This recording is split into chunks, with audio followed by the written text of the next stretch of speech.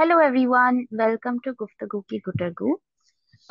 आज के एपिसोड में हम एक बहुत इंटरेस्टिंग टॉपिक लेने वाले हैं। वो ये है कि फर्स्ट बेंचर सिंड्रोम क्या है और एजुकेशन सिस्टम में लोगों का एक्सपीरियंस क्या है। इंटेलिजेंस का क्या एक ही मतलब है कि हम पढ़ाई में अच्छे हों? तो हमारे साथ आज दो गेस्ट हैं। एक गेस्ट है वैदेही, जो कि एक थेरेपिस्ट हैं जो बॉम्बे में बेस्ड हैं।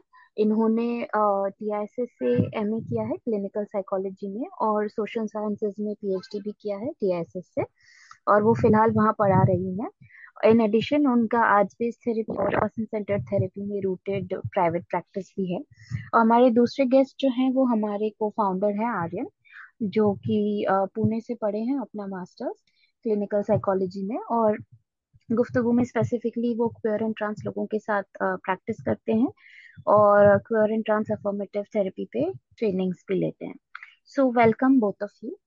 क्विकली जंपिंग इन, मेरा फर्स्ट सवाल तो यही है कि आप दोनों का एजुकेशन सिस्टम में एक्सपीरियंस क्या रहा है, क्या जर्नी रही है?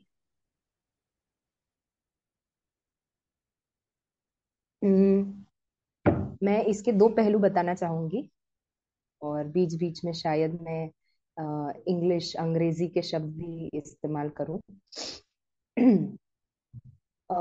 एक विद्यार्थी के रूप में मेरा ये अनुभव रहा कि मैं उन नापाक लोगों में से थी जो फर्स्ट बेंच पे बैठती थी।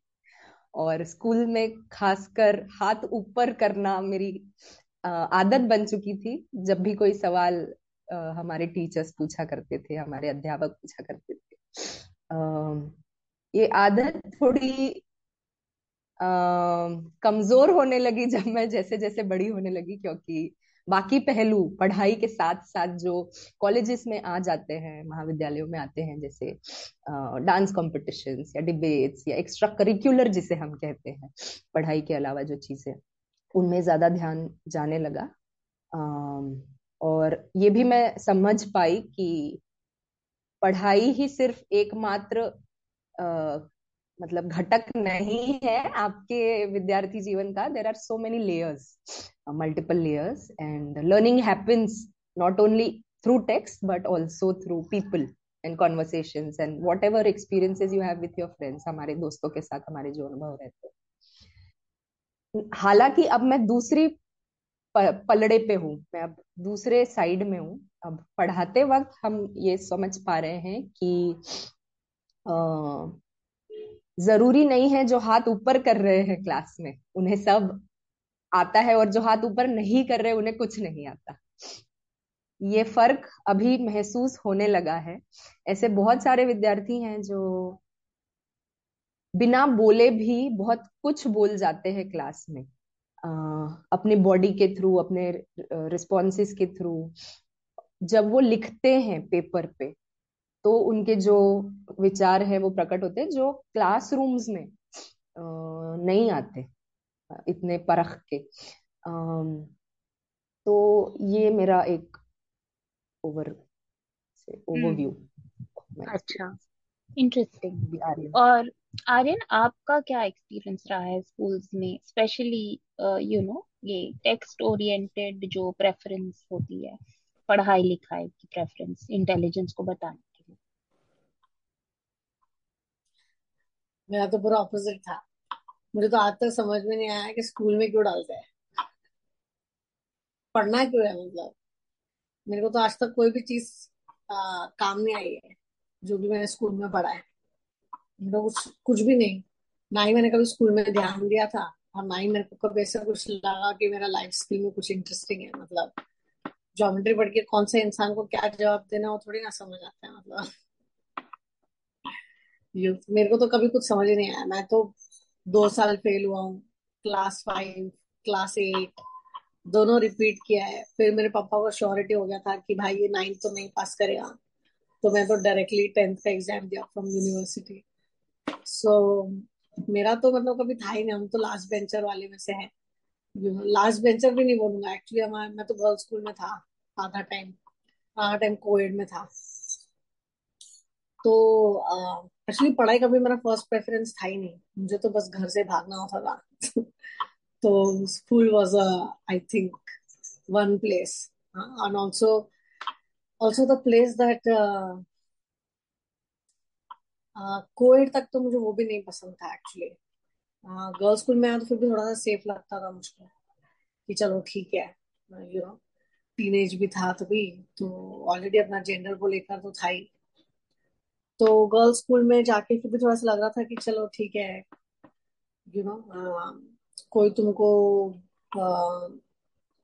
बुली नहीं करेगा कम से कम. ऐसा नहीं है कि लोग मेरे पीछे बात नहीं करते थे, आई एम श्योर. ये कौन आ गया है स्कूल में वगैरह, ऐसे कौन है ऐसा इतना मैस्कुलिन ये वो. बट मेरे को उससे कुछ फर्क नहीं पड़ता था actually. I was just like मेरे को स्कूल में आने का है, अटेंडेंस दो और घर जाओ. मतलब और कोई एस्केप था नहीं, तो स्कूल ठीक था, मतलब चल जाता है टाइम. पढ़ाई वढ़ाई में कोई लेना देना नहीं है अपना. मेरे को तो कभी समझ ही नहीं आया, मतलब आज तक समझ में नहीं आया कि डालते क्यों है. मतलब मत डालो यार स्कूल में, कोई जरूरत नहीं है स्कूल में डालने का. एज अ थेरेपिस्ट भी मुझे ये लगता है कि स्कूल में नहीं डालना चाहिए. मुझे लगता है कि लाइफ स्कूल में डालो. मतलब ये सब सब्जेक्ट वब्जेक्ट का जरूरत नहीं है. डील करना है तो अगर घर में कोई दिक्कत हो तो कैसे डील करते हैं, ना कैसे बोलते हैं, अब्यूज के बारे में सिखाओ. हाँ, सर्वाइविंग के बारे में सिखाओ, अकाउंट्स के बारे में सिखाओ, लाइफ स्किल के बारे में सिखाओ, लोगों से बात कैसे करनी है. किसी को एंटरप्रेन्योर बनना है तो वो कैसे बनना है, डॉक्टर बनना है तो कैसे बनना है. एम्पथी सिखाओ. मुझे ऐसा लगता है कि यही सब कम्युनिटी सिखाओ.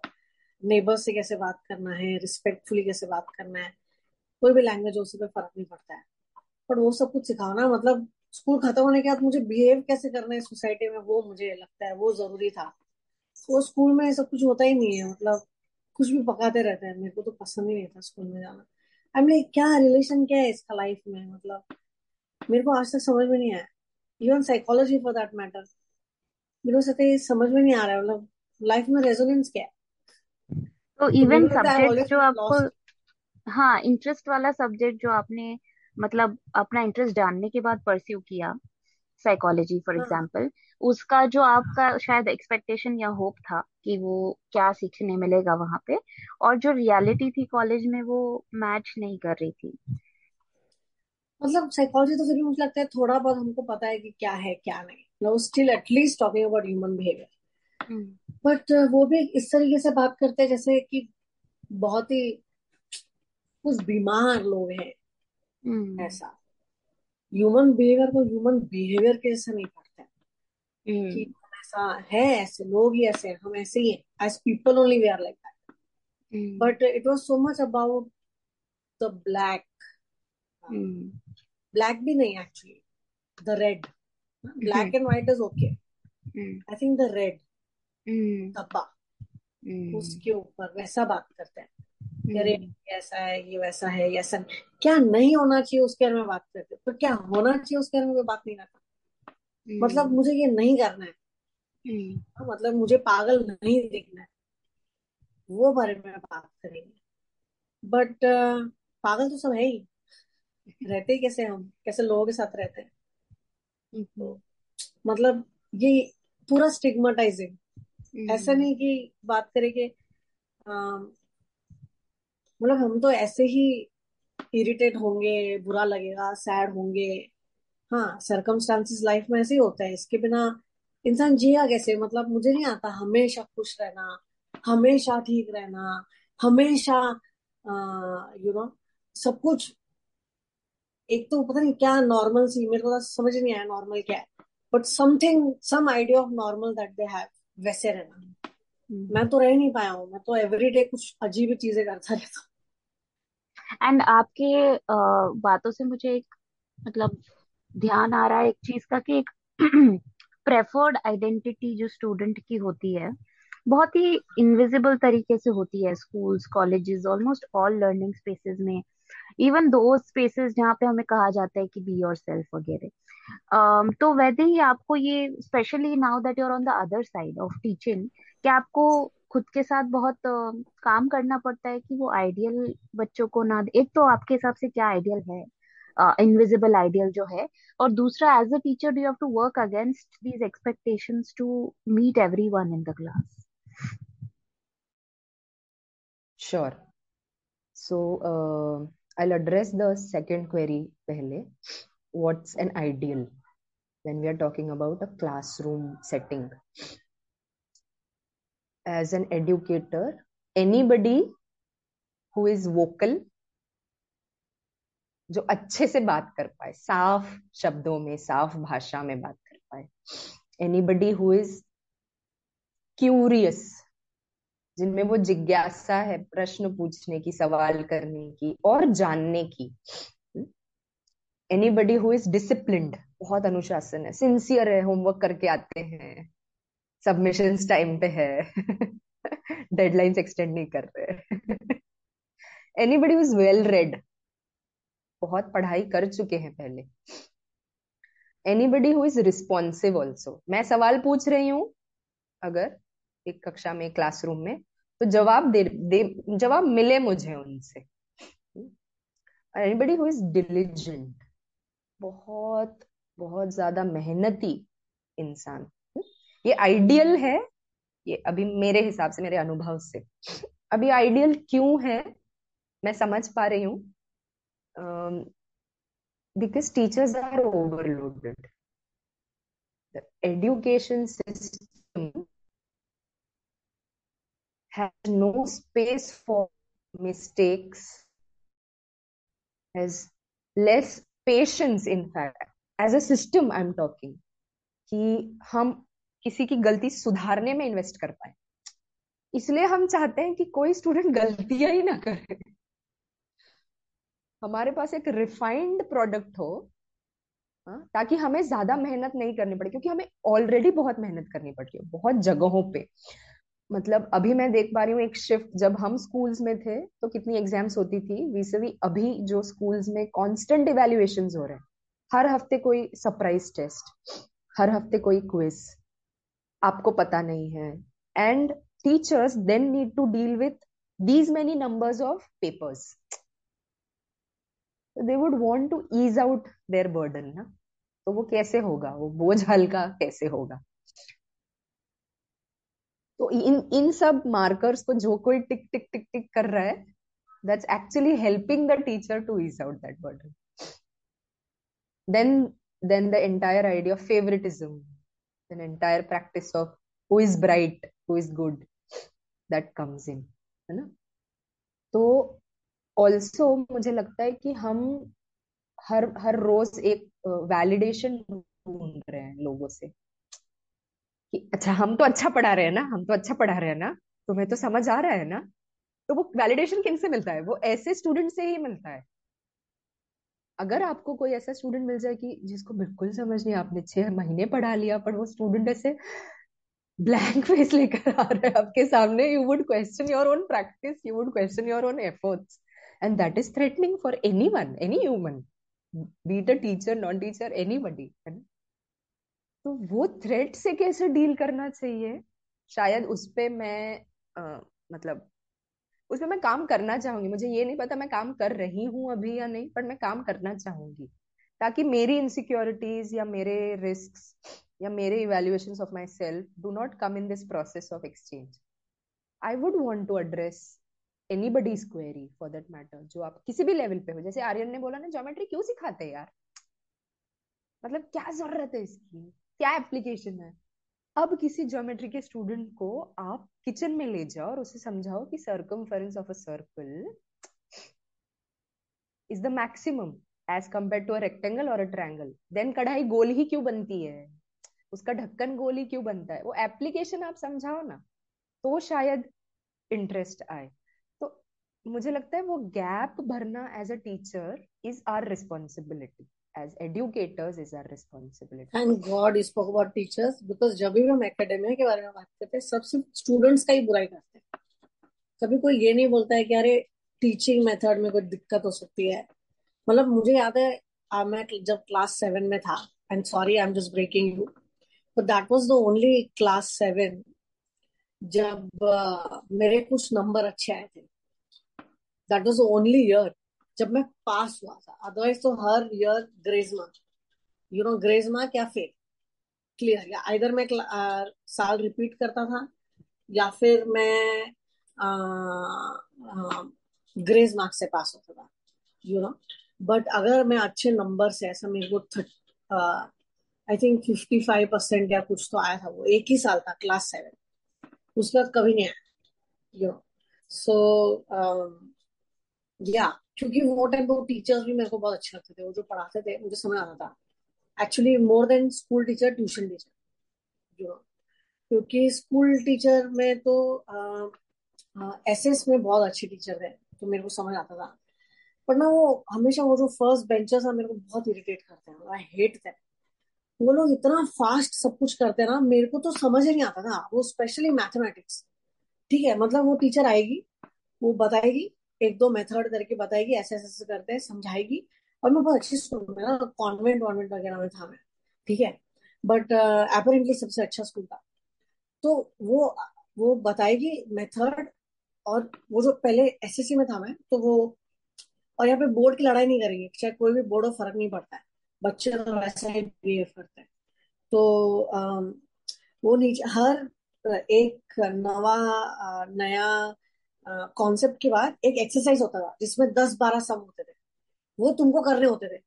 ठीक है, तो फर्स्ट 2 सम्स ना टीचर सिखाती थी कैसे करना है, और उसके बाद के जो होते थे वो तुमको साथ ही साथ, मतलब स्टूडेंट्स करते जाते, टीचर चेक करके जाती है, टीचर चेक करते जाती है कि ये सही कर रहे हैं नहीं कर रहे हैं, तो वो, और वो फर्स्ट बेंचर लोग ना, मतलब पता नहीं क्या है। और हमारा तो रोटेशन बेंच था, तो वो फर्स्ट बेंचर्स का बात नहीं, हमारा हर दिन हमको रोटेट करना था बेंच। पर वो गिने चुने लोग हैं जिनको सब समझ आता, ठीक है। पता नहीं ट्यूशन से पहले सीख के आते थे, मुझे पता नहीं क्या, बट ये वो लोग थे जो हमेशा क्लास में फर्स्ट आएंगे, फर्स्ट 10 रैंकर, सबसे ज्यादा इरिटेटिंग लोग थे वो लोग एकदम फटाफट भागेंगे, हाँ, मतलब मैं अभी एक सम को सिर्फ कॉपी किया है, उसका प्रॉब्लम, हाँ, मतलब उसका आंसर तो मैं पहुंचा भी नहीं, वो लोग सॉल्व करके सेकेंड सम पे, और मैं सोच रहा हूँ मैं कर क्या रहा हूँ, मतलब मेरे को तो समझ ही नहीं आता। या तो फर्स्ट स्टेप किया है मैंने, सेकेंड स्टेप किया है, और and then I just turn pages, because बाजू वाले का देख रहा हूँ, वो तो 5वें पेज पे है, तुम लगा था ठीक है वो 4 पेज लगेंगे, चेंज कर लो, घर जाके कर लेना, जब ट्यूशन टीचर सिखाएगी तब कर लेना, तो खुद समझ आएगा तो बाद में कर लेना। मेरे को तो, मैं तो कभी उन तक पहुंचा ही नहीं, हाँ, एंड नोबडी केयर्ड ऑल्सो कि what are these people doing. मैं बहुत श्योर हूँ मेरे जैसे और बहुत लोग थे, बट ये जो गिने चुने 8-10 लोग थे ना, उनको तो थप्पड़ मारने का मन होता था मेरे को, मतलब क्या है ये, what kind of competition are you in, मतलब कोई फर्क नहीं पड़ता तुम कितना फास्ट करते हो, बात ये कि किसी को समझ आ रहा है कि नहीं, ये कम्युनिटी की कोई फीलिंग ही नहीं थी। अच्छा, इसको नहीं समझ आ रहा तो इससे बात करते हैं, और इतना बुरी तरीके से देखते थे, क्योंकि मेरे को नहीं आता था, आई टेल क्लियरली, इसमें कोई शर्म की तो बात है ही नहीं। एक तो इंटरेस्ट नहीं था, एक तो रेजोनेशन नहीं था, एक कोई एप्लीकेशन नहीं था, तो मेरे को तो कोई इंटरेस्ट नहीं था, मेरे को सीखने में भी कोई इंटरेस्ट नहीं था, ऑनेस्टली स्पीकिंग। तो वो करते थे, और मैं जब नहीं कर पाता था तो मेरे को बहुत बुरी तरह से देखते थे। एक तो फिर अपना पेपर ऐसा बुक पे हाथ रख देंगे ताकि मैं देख ना सकूं, कॉपी भी ना, कॉपी करने में क्या जाएगा तेरा, मतलब कॉपी करेगी तो रख लूंगा ना अपने पास, ताकि जब पढ़ाई का टाइम आए तो मैं उसमें देख सकूंगे तुमने कैसे सॉल्व किया, वो नहीं देंगे। या तो अपना करते जाएंगे और तुमको इतना बुरा फील कराएंगे, इतना इतना शिट फील कराएंगे, you so dumb, you don't even understand. मेरा बहुत बुरा एक्सपीरियंस है एकेडमिया के साथ। ठीक है, एक तो ये था। फिर दूसरा मैं कैसा एक रेडिकल टाइप ऑफ, और ये सिर्फ मैथमेटिक्स और ज्योमेट्री और साइंस वगैरह में ही नहीं, ये सोशल साइंस के बच्चे भी कुछ कम नहीं है, ठीक है, जो बहुत अच्छे हैं, मतलब ये radical feminist and radical I don't know what what they have, पर एकदम गंदा बिहेव करेंगे तुम्हारे साथ। सब रेडिकल एक्सपेक्टेशन दुनिया से है और खुद एग्जैक्टली ऑपोजिट है। वो सारी हरकत करेंगे जिसके लिए वो दूसरे को कैंसिल कर दे, और खुद एग्जैक्टली वही करेंगे। इतना डेजोनेंस कैसा है उनका, मेरे को नहीं समझ आता है। मतलब वो खुद को थोड़ा सा समझ लगता है, अरे हम तो क्या ही पेपर, अरे हम तो ये, हम तो फूको, हम तो ये, हम तो वो फ्रॉइड, और हम तो पता नहीं क्या क्या क्या, इतने बड़े बड़े भाषा में बात करेंगे। एक तो ये भाषा को लेके पता नहीं क्या है, मतलब ये क्या कर लोगे, मतलब दूसरा इंसान को समझ भी नहीं आ रहा है तुम क्या बोल रहे हो, मतलब मेरे को डिक्शनरी लेके बैठना पड़ रहा है तुमसे बात करने के लिए। क्या करूंगा मैं ऐसे नॉलेज का, मतलब बता दो मेरे को, like what is the need of that knowledge. which doesn't even reach the other person in a normal conversation. Like it was so difficult to have conversation with such people. मैं बात ही नहीं करता. I'm like, मेरे को समझ ही नहीं आ रहा तुम क्या बात कर रहे हो. पहले एक तो कोलोकियल लैंग्वेज में बात करो और एग्जाम्पल दो, बोलना क्या चाहते हो. There are so many times when I talk, जब मैं ऐसे कॉन्फ्रेंसेस में जाता हूँ. एक तो बुलाते क्यों है मुझे पता नहीं है, बट बुलाते हैं. फिर से कॉन्फ्रेंसेस में जाओ, फिर सम टॉक शो में चले जाओ, सब यहाँ जाओ वहां जाओ. 99% ऑफ द टाइम मेरे को समझ में नहीं आता वो लोग बोलते क्या है. मैं अपनी बात रख के आ जाता हूँ, क्योंकि इतने बड़े बड़े वर्ड्स यूज करते हैं. तो और कोई एग्जाम्पल नहीं, तो समझ कैसे आएगा तुम्हारा कॉन्सेप्ट और थियरी मेरे को. एक तो ये कभी समझ, टेक्स्ट बुक में तो कभी मैंने खोला ही नहीं है लाइफ में, क्योंकि टीचर टेक्स्ट बुक पढ़ती थी और मेरे को कुछ समझ में आता नहीं था. तो मेरी ट्यूशन टीचर थी ना, वो मेरे को लोकल लैंग्वेज में समझाती थी, हिंदी में, कि भाई साहब चल क्या रहा है. और मैं तो उसको सवाल पूछती, मेरे को बता दे इसका मतलब क्या है, कि तुम बोलना क्या चाहते हो. तो पटर पटर पटर पटर मत, एक चीज बोलो, what you want to say, be direct with me. तो फिर मैं सब आंसर लिख के आता था जो मेरे को समझ आता था.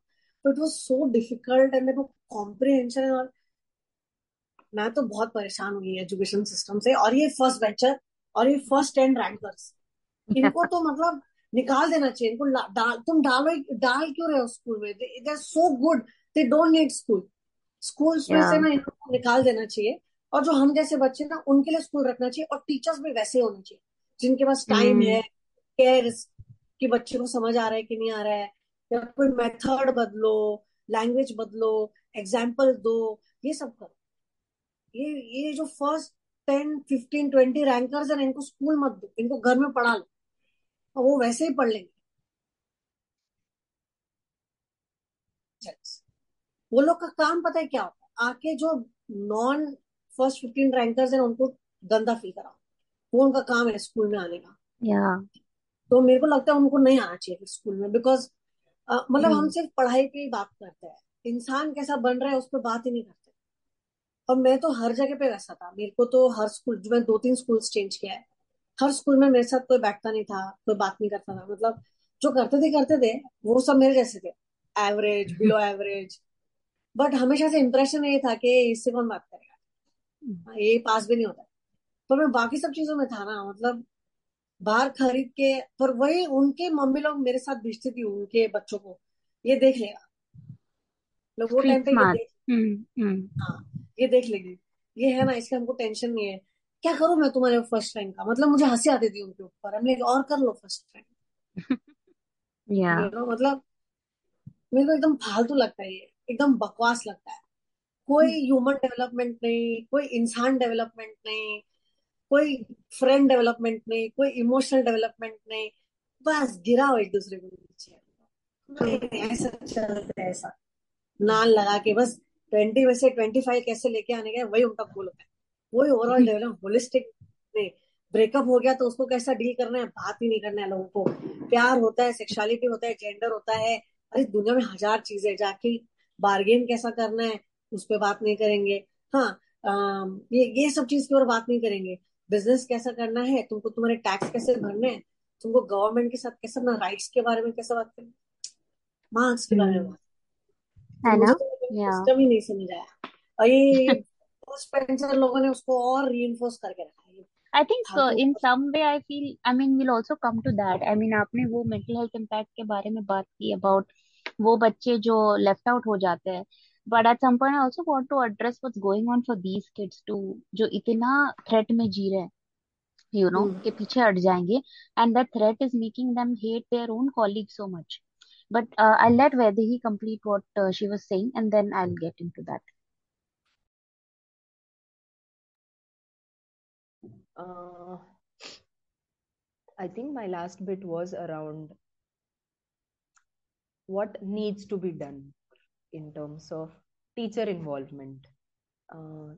तो जैसे आर्यन ने बोला कि बहुत ज्यादा शेमिंग और ब्लेमिंग हो रही है, बहुत ज्यादा नीचा दिखाया जा रहा है, बहुत ज्यादा कैटेगरीज बन रही है क्लासरूम में, गुड स्टूडेंट बैड स्टूडेंट वाली, फेलियर सक्सेस वाली, है ना. तो मुझे लगता है जरूरत क्या है कि बहुत बार ऐसा होता है कि बहुत ब्रिलियंट टीचर्स,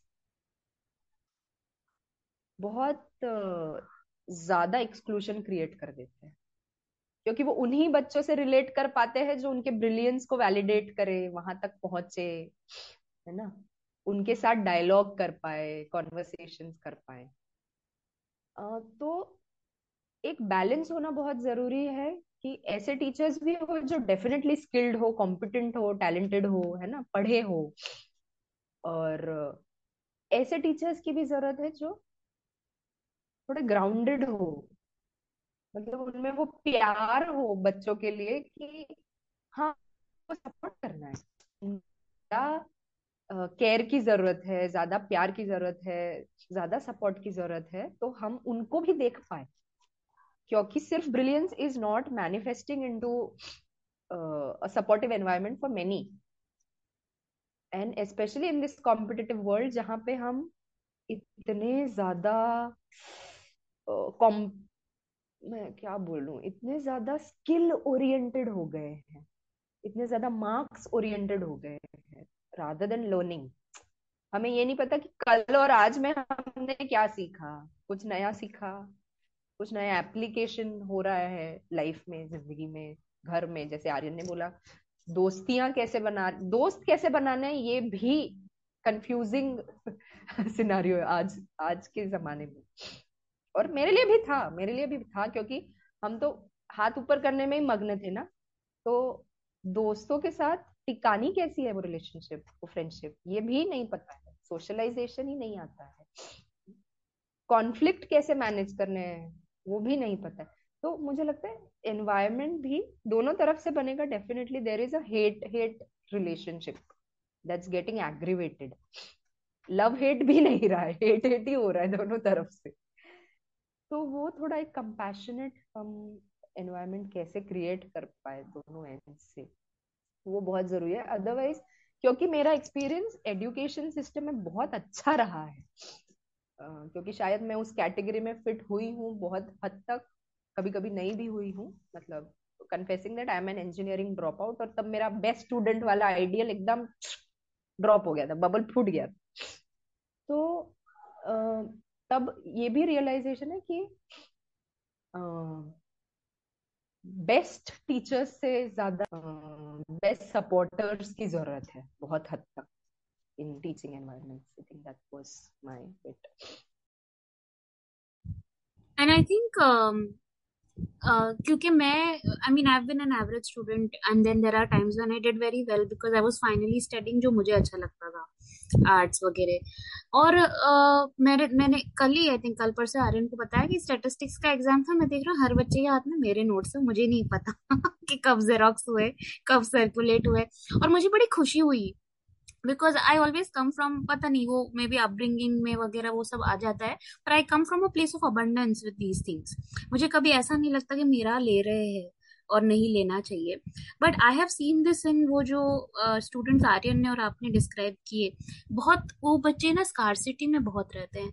उनको लगता है कि उनका मतलब क्या कहते हैं वैल्यू पूरा ना ये ब्रिलियंट स्टूडेंट वाला में जो आ रहा है उनका, अगर वो शेयर कर लेंगे रिसोर्सेज, किसी बच्चे की मदद कर देंगे, सिखा देंगे किसी को, तो वो उनके में से कम हो जाएगा। वो जीरो सम थियरी से जैसे आ रहे हैं ऑलमोस्ट, यू नो, कि या तो मेरा अच्छा हो सकता है या वो बच्चे का हो सकता है, तो मैं अपना देखूं। और बच्चों को इतना ये फील कराया जाता है ना कि आपका पूरा सेल्फ एस्टीम आपके परफॉर्मेंस, एकेडमिक परफॉर्मेंस के ऊपर है।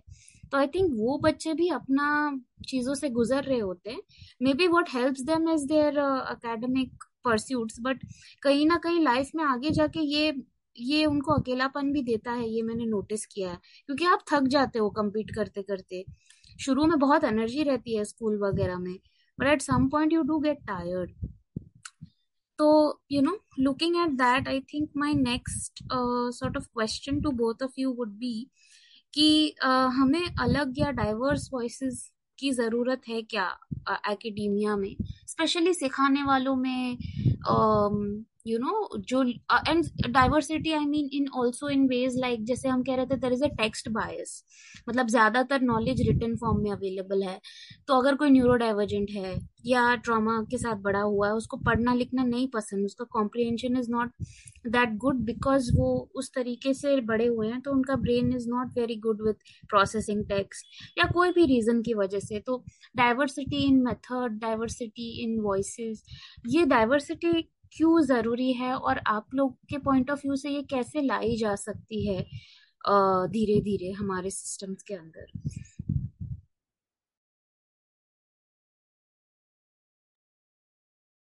अ, पहले तो मैं ये कहना चाहूंगी कि Sadaf, you are not an average student, you are being extremely humble. So I was just saying that Sadaf is labeling herself as an average student, which is a flawed concept. I think she's really brilliant. And secondly, जैसे आपने पूछा कि क्या जरूरत है हमें ऐसे diverse voices की, ऑफ कोर्स हाँ. Not only because people are challenged by text, but also because diverse approaches are really strengthening. मतलब they induce interest, they provoke curiosity, and they also shift the entire competitiveness of any classroom. It's very collaborative, it's fun, especially when we are talking about approaches like arts based, creative, tool based approaches. Sadaf आपने भी use किए हैं अपनी practice में. I remember teaching these 6 students from an MA program which was newly established in one of our colleges under Mumbai University, and we used toys to teach about Piaget's theory of psychosocial development and child development and emotional socialization.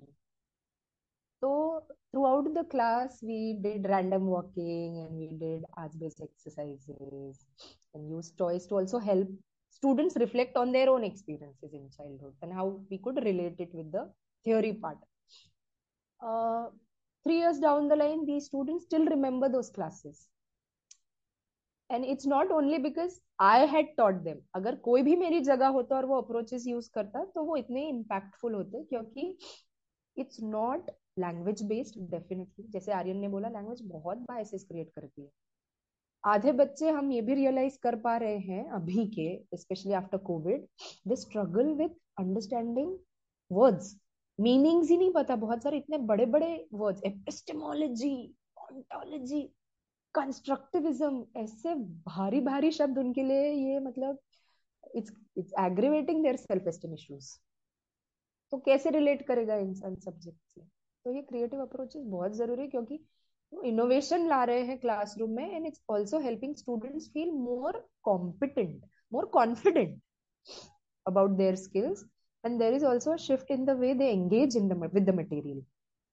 क्योंकि मजा आ रहा है ना, तो पूरा brain shift हो जाता है. आप इमेजिन करो, 6 लेक्चर्स हो गए दिन में, 6 घंटे के, और हर लेक्चर में आपको यही मैसेज मिल रहा है, you can't reach that level, you are not good enough, you don't know the language. vis-a-vis, अरे toys is something I have dealt with, और mandala is something I have dealt with, और music, anything that's accessible, that people are familiar with. Introducing those materials in classrooms help uh, resolve that fear, that threat जो शायद आ रहा है, especially with people with experience of trauma, जैसे आपने बोला, any neurodevelopmental challenges also. मुझे ये भी लगता है कि ऐसे अप्रोचेस से ना, जो बच्चे बिल्कुल बात नहीं कर रहे थे क्लासरूम, उनको भी आगे आते देखा है हमने. Like they also participate, which is self is a shift. क्योंकि आप इमेजिन करो, सेमेस्टर खत्म हो गया और आपका नाम कोई नहीं जानता क्लासरूम में, such invisibility. And suddenly because you see something as small as let's say origami article, आपको किसी ने बोर्ड बनाने के लिए बोल दिया क्लासरूम में, and you can do it and you feel good about it, and then you can participate and share your experience. तो विजिबिलिटी भी मल्टीप्लाई हो जाती है ना. तो I think in that sense We definitely need diverse voices beyond texts. I also would not say that texts are redundant because they've helped me, they've helped many people across ages and generations, and there's a reason they had stayed. Because I'm also seeing language as a strong tool to connect all of us. जैसे हम English की बात कर रहे हैं, it is a barrier also it can be seen as a tool that connects somebody from Mumbai with somebody who's sitting in, let's say, Cambodia or Thailand or US. Uh, the idea is to then how we ensure that people can access knowledge systems, which also goes beyond language. Aryan can definitely pitch in.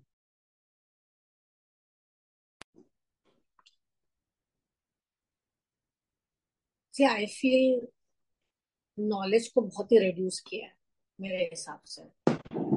That's what I have been talking about. मतलब इतना posh में पहले भी बात कर सकता था, ठीक है, बट वो मेरा लाइफ के बारे में था, तो मैं इतना पॉश में बात नहीं करता हूँ. बट मुझे ऐसा लगता है कि हम सोचते हैं नॉलेज सिर्फ किताबों में है. वो दिक्कत है. और जिनको ये किताब पढ़ने आती है वही इंटेलिजेंट है. हमारा मतलब ये है कि नॉलेज है वो इंटेलिजेंट है. Knowledge is not intelligence. Application of knowledge is intelligence. मुझे लगता है लोगों को समझ नहीं आता है. तो हम ऑटोमेटिकली समझने लगते हैं जो फर्स्ट बेंचर है वो सबसे इंटेलिजेंट बच्चा है क्लास का, और सबसे ज्यादा बुली वही करता होगा, तुमको पता भी नहीं होगा. I'm also thinking how this is not a coincidence, आर्य. क्योंकि मैं ये सोच रही हूँ दो चीजों के बारे में. कि एक तो पॉलो फ्रेरे करके एक पर्सन कहते थे कि जानबूझ के एक बैंकिंग सिस्टम जैसा एजुकेशन सिस्टम है हमारा, जहां हम डिपॉजिट करते जा रहे हैं नॉलेज, ताकि लेटर आप में से वो निकाली जाए एट वर्क प्लेस या वट एवर इट इज. और जानबूझ के वो क्रिटिकल थिंकिंग एस्पेक्ट्स और कोऑपरेटिव एस्पेक्ट्स पे नहीं फोकस करती है, क्योंकि आपको एक हाँ कैपिटलिस्ट इकोनॉमी के कंज्यूमर और वर्कर बनाना है. तो यही हाँ फॉर्मेट आपको वो बनाएगा, and it will systematically weed out people who don't fit in. तो एक तो that makes it a very conscious choice I think at some level to have these kind of systems. और दूसरा ना, आप ये नॉलेज का आइडिया अगर देखेंगे जो फर्स्ट बेंचर वाले, it's also very brahmanical idea. जैसे पंडित पढ़ पढ़ पढ़ करते हैं और हमें समझ ही नहीं आता वो क्या बोलते हैं. हाँ. यू ओ know exactly. Yeah, so it's a very hierarchical. Brain is better than body. जो caste system का जो separation है of intellect from lower things like body based works. क्षत्रिय लड़ता है, उसने आपको प्रोटेक्ट किया, पर फिर भी वो ब्राह्मण के नीचे है. और लोअर कास्ट जो ऑप्रेस्ड कास्ट है वो टेक्निकली साफ सफाई का काम करते हैं, which if they don't didn't do, society would come to a halt, right. I mean they shouldn't be doing it, humiliating work. But जिन्होंने बनाया वो भी वही काम उनको देके उनको ही उसी काम के लिए बुरा फील करा रहे कि you are not good enough. So I think it's very, I feel it's not a coincidence. It's also very consciously this idea of intellect which is very Brahminical, and creating workers of tomorrow जो चुपचाप से काम करें और चुपचाप से consume करें. हाँ. आज ही मैं किसी से तो बात कर रहा था. कल कल कल ही मैं बात कर, रिमेम्बर आई टोल्ड यू कि कल मेरा taxi ride was brilliant. You know तो वो जो अंकल थे वो वही बोल रहे थे, बहुत सिमिलर चीज पे कुछ बात कर रहे थे. और बोल रहे थे कि वो मुझे बोल रहे थे, आपको पता है क्या सर जी, कि अभी का जो चल रहा है हमारा हालत देश का, और वो अपने अपने बच्चों के बारे में बात कर रहे थे कि कौन से स्कूल में उनको डाला है और अभी कौन से स्कूल में डालने वाले, because they are not earning that much जितना कि उनको अर्न करना चाहिए, क्योंकि अभी जो महंगाई चल रही है उससे उनका कुछ बच नहीं रहा है. हाँ. तो बोल रहे थे कि अभी का जो टाइम है ना, वो ये है कि जितना आप चुप करके बैठोगे ना उतना आप जिंदा रहोगे, क्योंकि तो टाइम अपना आपने आवाज उठाई, आपको आपकी आवाज दबा देंगे. मुझे लगता है ये सारा एजुकेशन सिस्टम से है, क्योंकि हमारा एजुकेशन सिस्टम भी सेम है. तुम उनको कोई सवाल नहीं उठा सकते. तो जिस इंसान ने सवाल उठाया है वो हमेशा से एवरेज बच्चा ही, या या बिलो एवरेज, क्योंकि उसको नहीं समझ आ रहा है. या समझ से ज्यादा यह है कि वो उस तरीके से नहीं देख पा रहा है, या उसके पास ज्यादा सवाल है यार, मतलब जिंदगी वाले. यू नो जैसे मुझे ऐसा लगता था कि मैं काफी बार मुझे ऐसे मन करता था, मैं अपनी ट्यूशन टीचर को पूछता था कि ये ऐसा क्यों है, लेकिन स्कूल में तो पूछने का ये पॉसिबिलिटी नहीं है, टीचर ऑफेंड हो जाएंगे भाई। और फर्स्ट बेंचर्स ज्यादा ऑफेंड होंगे क्योंकि टीचर्स के पेट भी थे। How can you ask this question, वो अलग पॉलिटिक्स चलता है। बट ये चीज है, तो मैं ट्यूशन टीचर को ना बिना डर के पूछता था कि मेरे को ऐसा लगता है कि ऐसा नहीं होना चाहिए। you know, मुझे ऐसा लगता है कि ये सब ऐसे, इसकी कुछ जरूरत नहीं है हम लोगों को, क्योंकि ये कुछ काम का नहीं है, पर लाइफ में मैं इसको कैसे यूज करूंगा, यू नो। और मेरे को लगता है कि मेरे को ये सब्जेक्ट एग्जाम नहीं देने का है, क्योंकि मुझे ऐसा लगता है कि मेरे को इसमें आगे करना ही नहीं है कुछ, मुझे आगे ये करना है। तो तो ये सब ना मैं उनको पूछता था, तो उसको बुरा नहीं लगता था।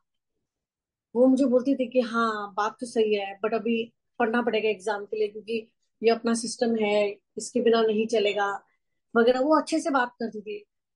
बट यही एक चीज है कि हमेशा उन लोगों को, तो जब मैं टेंथ में था, मैं बता रहा था 2-3 दिन पहले जब भी हम मिले थे, कि जब मैं टेंथ में था, तो क्योंकि हम तो सब फेलियर लोग थे, तो हमारा अलग बैच था। जो भी लोग थे जो 8th फेल हुए हैं, 9th फेल हुए हैं, वो लोग एक अलग बैच था वो ट्यूशन में। और वो ट्यूशन टीचर वॉज नोन कि वो फेल बच्चों को पास कराती है, तो हमको वो स्कूल वो ट्यूशन में डाला था।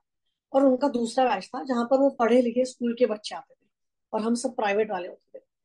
तो ना वो टीचर बहुत क्लियर थी कि तुम लोगों को ना सिर्फ पास होने हैं, तो तुम ना बहुत बड़े एक्सपेक्टेशन रखो मत अपने आप से, क्योंकि वो होगा नहीं तुमसे, तुमको करना भी नहीं है, करना ही नहीं है तुमको, तुम अपना लाइफ में जाके कुछ और करोगे।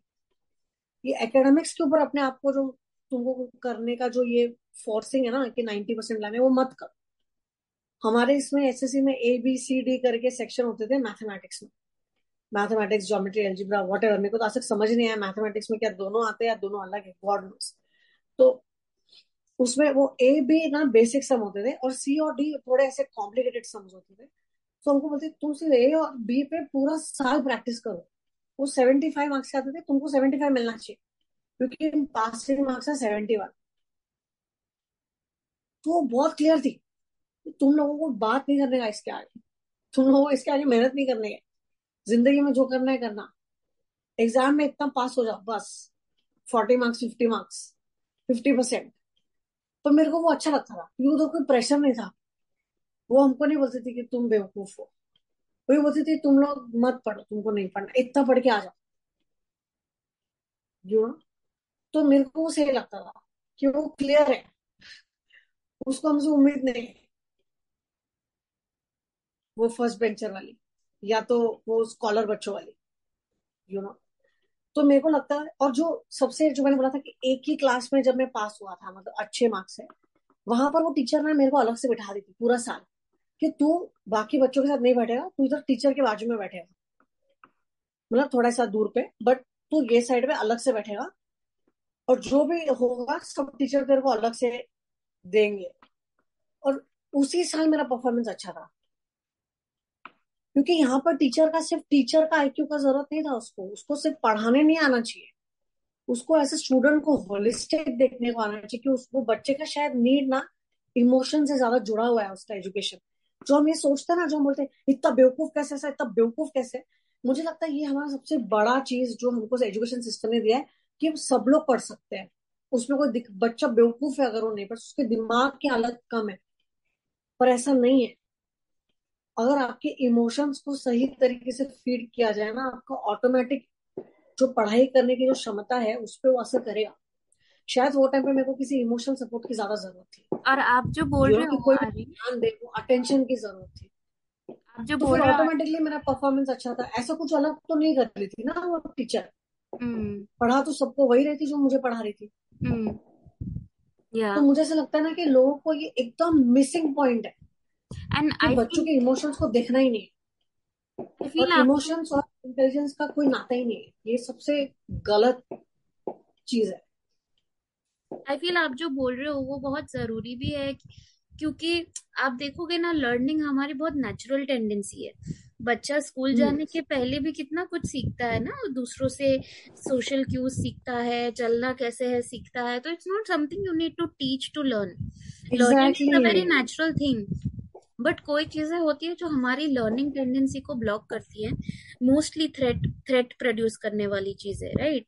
तो न्यूरो साइंटिफिकली ऑल्सो ये पाया गया है कि बच्चे पढ़ नहीं पाएंगे अगर वो किसी थ्रेट में है। शायद अपने ही क्लासमेट के कंपटीशन का थ्रेट हो, खुद का डम फील करने वाला थ्रेट हो, या घर पे कुछ चल रहा हो, कुछ भी हो सकता है, राइट?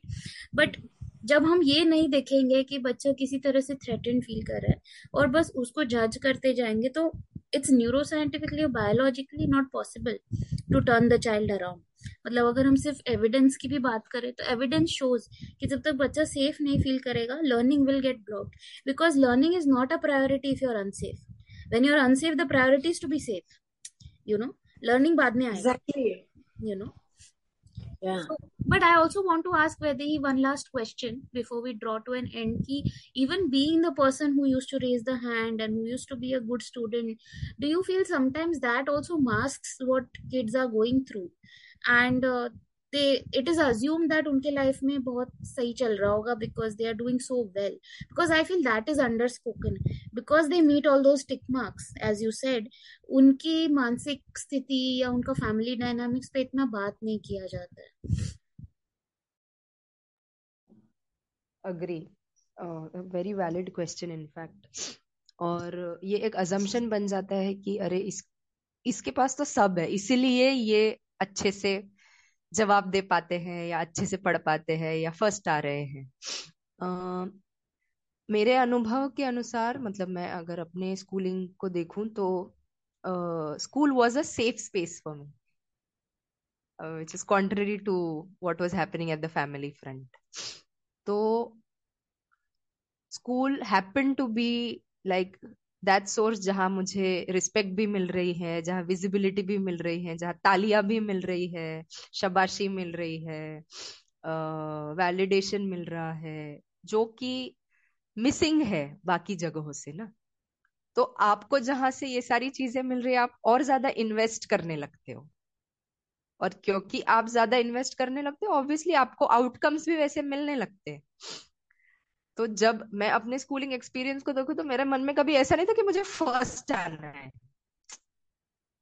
मुझे मेरे मेरे हिसाब से बस मजा आ रहा था कि अरे वाह, आंसर देने में मैम खुश हो जाती है, तो अरे मैं क्यों ना दूं आंसर।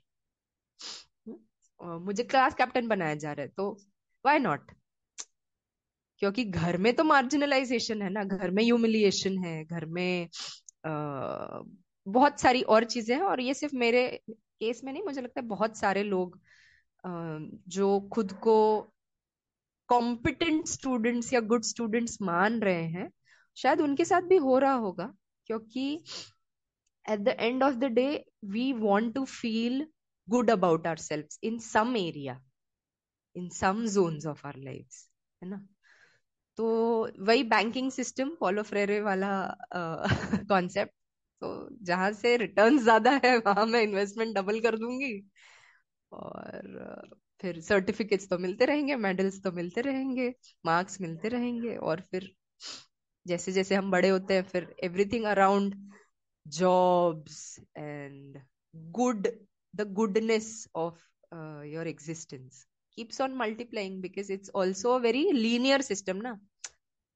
अच्छा आंसर लिखो तो 5 मार्क्स मिल जाएंगे, फुल मार्क्स मिल जाएंगे। It's a linear system in terms of outcomes. तो definitely the challenges people we identify as good students, I think those challenges are quite invisible, क्योंकि majority at this age and era especially, majority of the students who are putting in a lot are also coming from a space of maybe a lot of anxiety, maybe a lot of insecurity, maybe a lot of low self esteem issues। क्योंकि मतलब अगर पूरे marks नहीं मिल रहे, अच्छे marks नहीं मिल रहे, तो I don't have an identity. वो आइडेंटिटी क्राइसिस भी होने लगता है कि if not a good student then who am I.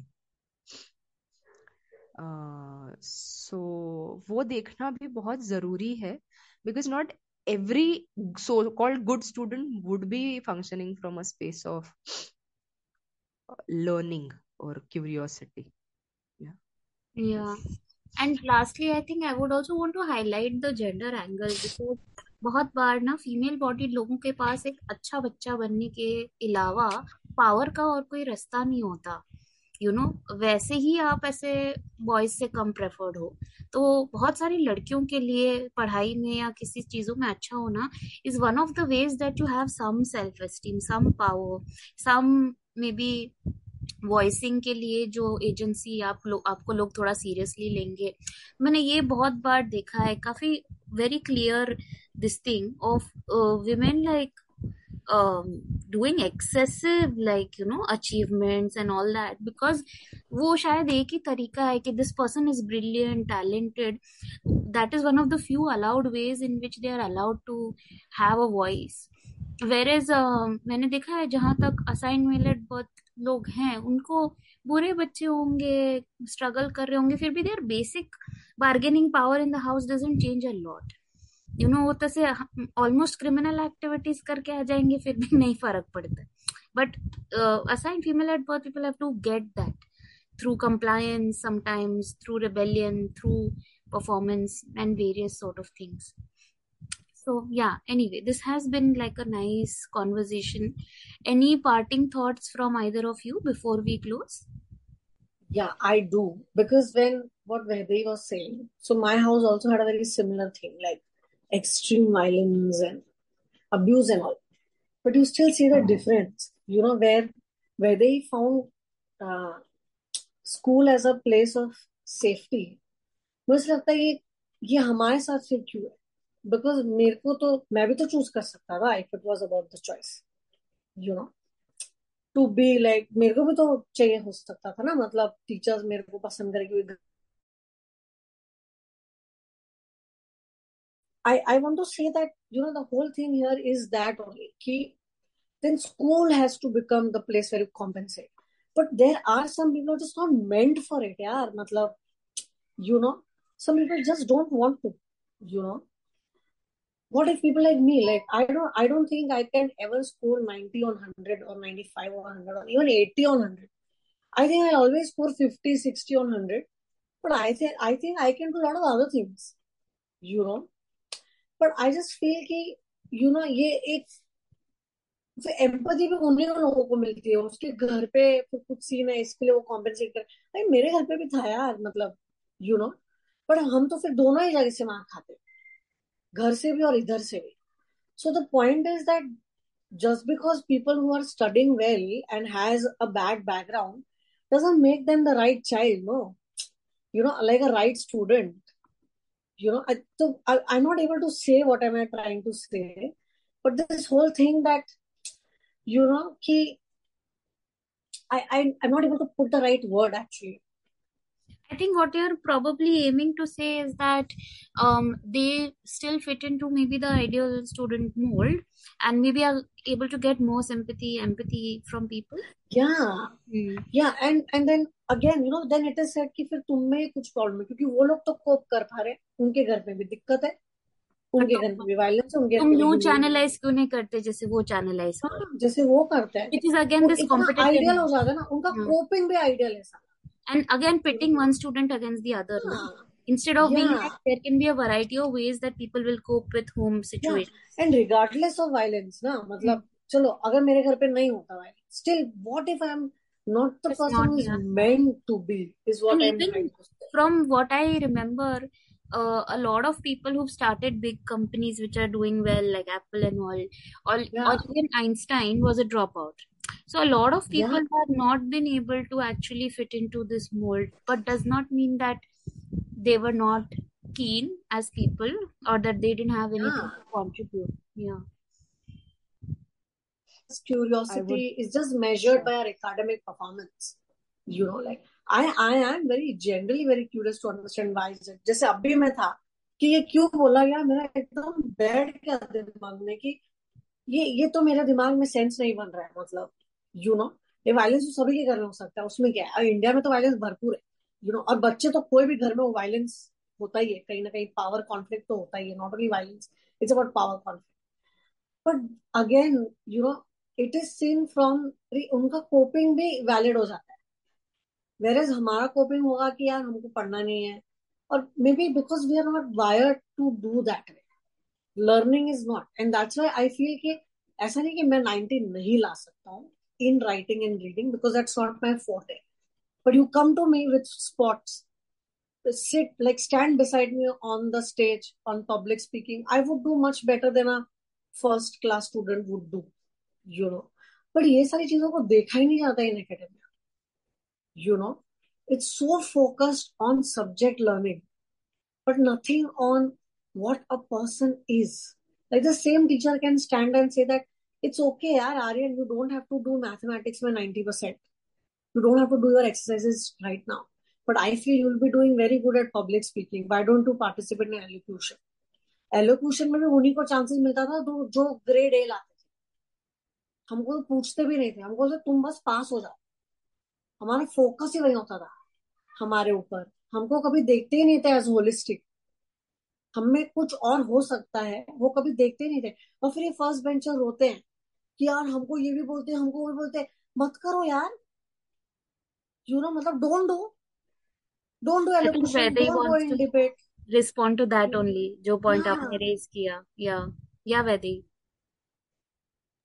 तो उनको ही So I think opportunity what देते हैं यार, हमको तो नहीं दिए. हम जाके लड़ सकते हैं बहुत अच्छा, you know. hmm, hmm, hmm. So yeah I think what Aryan is hinting at is a battleground where it seems like a lose-lose situation for those who are not finding schools as a safe space, and या also there is violence at home or whatever abuse, layers या of abuse.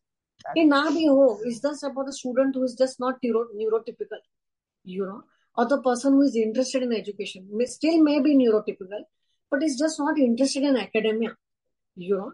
But it's just seen as कि they are so dumb, like their life motive is only to have a clerk job, या फिर बस तुम 50% ले आओ, school का नाम मत डुबाओ, यू नो. मतलब इतना रेड्यूस्ड वे में देखते हैं तो तुमको आइडिया भी नहीं होगा वो एजुकेशन में क्या कुछ कर सकता है उसका लाइफ में, यू नो. बट वो कभी देखते ही नहीं एज होलिस्टिक, देखते ही नहीं.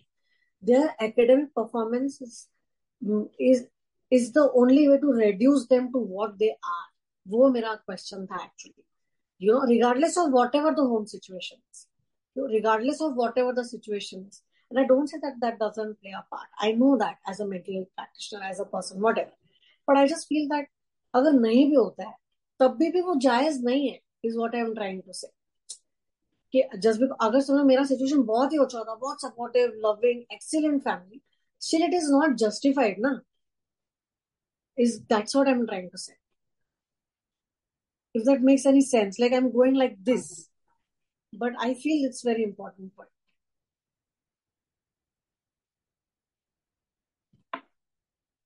Agree. I think drawing from my personal experiences, what made it a win-lose situation. And I would also not say कि lose एकदम बहुत ही ज्यादा ही losses थे. As compared to other students, I had a relatively supportive family who invested in my education, who invested in all kinds of activities that I had to do. मतलब नाचने के लिए भी हाँ बोलेंगे, गाने के लिए भी हाँ बोलेंगे, नाटक करना है करो, जो करना है करो, लाइफ में जितना पार्टिसिपेट कर सकती हो उतना करो. हाँ,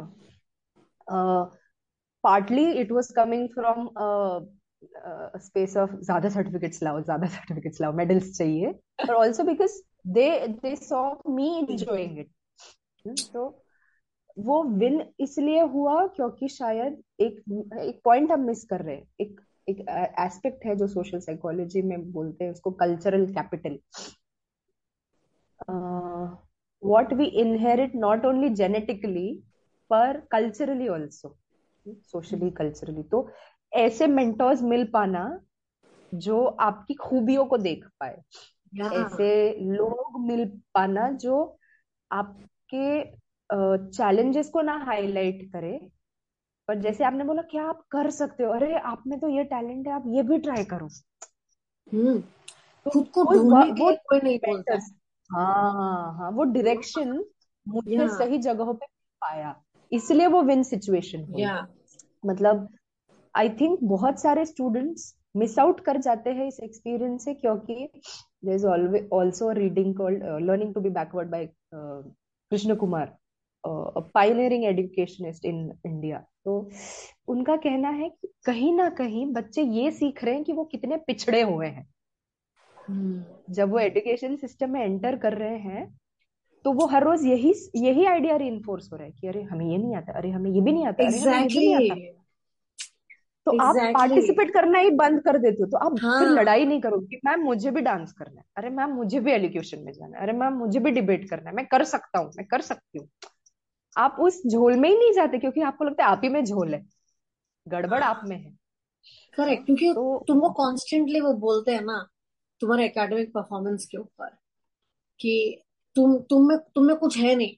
your life goal should be you do your 10th 50% ले आओ, कॉमर्स में कोई ले लो, अगर उससे भी बुरे हो तो आर्ट्स ले लो, और फिर कोई टीचर बन जाओ, सीनियर जूनियर केजी नर्सरी का, या ऐसा कुछ काम कर लो जिससे तुम्हारी जिंदगी चल जाएगी। फिर क्या है, अगर ए फैब है मतलब असाइन फीमेल है तो तुम शादी करके कर लेना, और अगर कोई ए मैब है असाइन मेल है तो उसको बोलेंगे तू बेसिक बेसिक लड़ाई वड़ाई करके थोड़ा एक्स्ट्रा 8-10 ट्यूशन लगा लो, थोड़ा ये वो कर लो, तो 30% से 50% आ जाएगा तो थोड़ा बेटर जॉब मिल जाएगा। तो ऐसे करके तुम कर लेना।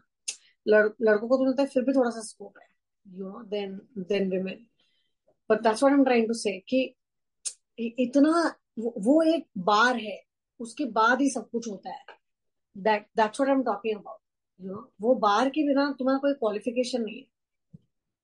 If they have to see you more than what, like even just as basic, not about more, it's just about if they have to see you multi-dimensionally, the criteria, the qualification, the eligibility is academic performance. And I think at this point, whether if you can quickly mention the unschooling conference or something that you had attended, and then probably we can close with that. Because that's an alternative idea which I feel people need to know that something like that exists. sure. So we happened to attend this conference just before the pandemic hit all of us. This was in 2020 March, organized by uh, the founder Manish Jain, who is a Harvard alumnus. Uh, so the entire notion around unconference is to promote learning in the most accessible forms, जैसे आपको पसंद हो, जैसे आपको पसंद के अलावा suit हो, जिसमें आपको मजा आए और जिसमें आप सच में कुछ ऐसा सीख रहे हो जो आपकी लाइफ में एप्लीकेबल हो। तो अगर लेट्स से भले ही आप इंजीनियरिंग बैकग्राउंड से हो पर आपको पता चल रहा है कि आपके गांव में क्राइसिस है, फूड का, फूड रिलेटेड क्राइसिस है, आपको सच में खेती सीखने का मन है, 40 साल की उम्र में, 50 साल की उम्र में, doesn't matter, you come to this conference, you meet certain farmers, you get in touch with them, you go to their farms maybe, and you learn actually hands on practice। तो यहाँ पे मैं एक चीज भी मेंशन करना चाहूंगी कि दो ट्विन ब्रदर्स आए थे, Adhikari brothers, in this conference, who happen to be engineers by profession, and after this conference they established their entire agricultural endeavor venture, उसको मोहरान फार्म्स बोलते हैं। I am not promoting this, it's not ये paid thing, पर now they are into farming full time and they are enjoying it, and they're advertising it. There are people, they've created their entire eco friendly system जहाँ पे वही खेती हो रही है, वहां उनके जो मतलब फार्म से जो सब्जियां आ रही है वही खिला रहे हैं गेस्ट को, एक तालाब है वहीं से पानी हो रहा है। So it's more relevant to your life, whatever learning is happening. Also उन्होंने एक बहुत अमेजिंग बात बताई थी, जब हम एक क्लासरूम की बात करते हैं, and we met around 22 unschoolers, 22 kids who had left mainstream schooling, उन्होंने स्कूल छोड़ दिया है और वो खुद ही से पढ़ाई कर रहे थे। तो उसमें एक लड़की थी जिन्होंने अपना एक स्टॉल लगाया था। उस स्टॉल में उन्होंने अप्रोक्सीमेटली 12 हेयर स्टाइल्स बनाई थी लोगों की, और ये हेयर स्टाइल हमने पूछा आपने कहाँ से सीखी, और मैंने तो यूट्यूब से सीखी, and this is an 11-year-old kid. तो हमने पूछा आप रूटीन कैसे आपका एस्टेब्लिश करते हो अगर आप स्कूल नहीं जाते। तो she had a list of things she was learning, Spanish सीख रही थी, डांस सीख रही थी, ये हेयर स्टाइलिंग सीख रही थी, खुद वो क्रोशा जो होता है ना मैक्रेम के, निटिंग, वो खुद सीख रही थी। तो वो बोले मुझे तो वक्त ही नहीं मिलता, इतना कुछ सीखना है मुझे वक्त ही नहीं मिलता। So we are talking about open spaces that respect people's needs, that respect what you can do in the society, how you can contribute in the society, considering your skills, where you are. और ये बहुत ही in sync था हमारी philosophy से भी, क्योंकि यहाँ पे रूल्स नहीं है, यहाँ पे शेमिंग नहीं है, यहाँ पनिशमेंट नहीं है, कोई किसी को मारेगा नहीं अगर आप क्लासरूम से हट भी जाओ। तो एक उन्होंने बहुत अमेजिंग बात कही जो मुझे बहुत अच्छी लगती है अभी भी, और मैं अपने क्लासरूम में प्रैक्टिस करना चाहती हूँ। Feel free to walk in, feel free to walk out. Learning can not be force, learning can not happen forcefully, आप जबरदस्ती नहीं कर सकते। And that itself creates a lot of safety, a sense of connection, sense of openness, sense of freedom. So I think that's how I would like to sum it up. Yeah, I think that's a beautiful note on which to end, because considering everything we have discussed, which is causing strife, या जिसकी वजह से लोगों को तकलीफ हो रही है, I think it's a good thing to have this imagination also.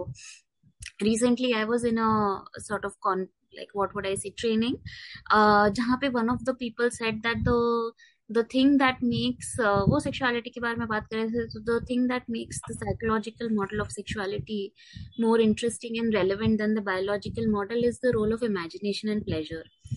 But I would also want to expand that to learning, because जब तक learning space में pleasure और imagination नहीं है, then it also gets reduced, like sexuality gets reduced to reproduction, so I am hoping these kind of ideas become more mainstream, or more accessible to more people, and we have lesser and lesser students coming out of the system with such wounded self-esteem and so much additional trauma in addition to what they probably go through at home.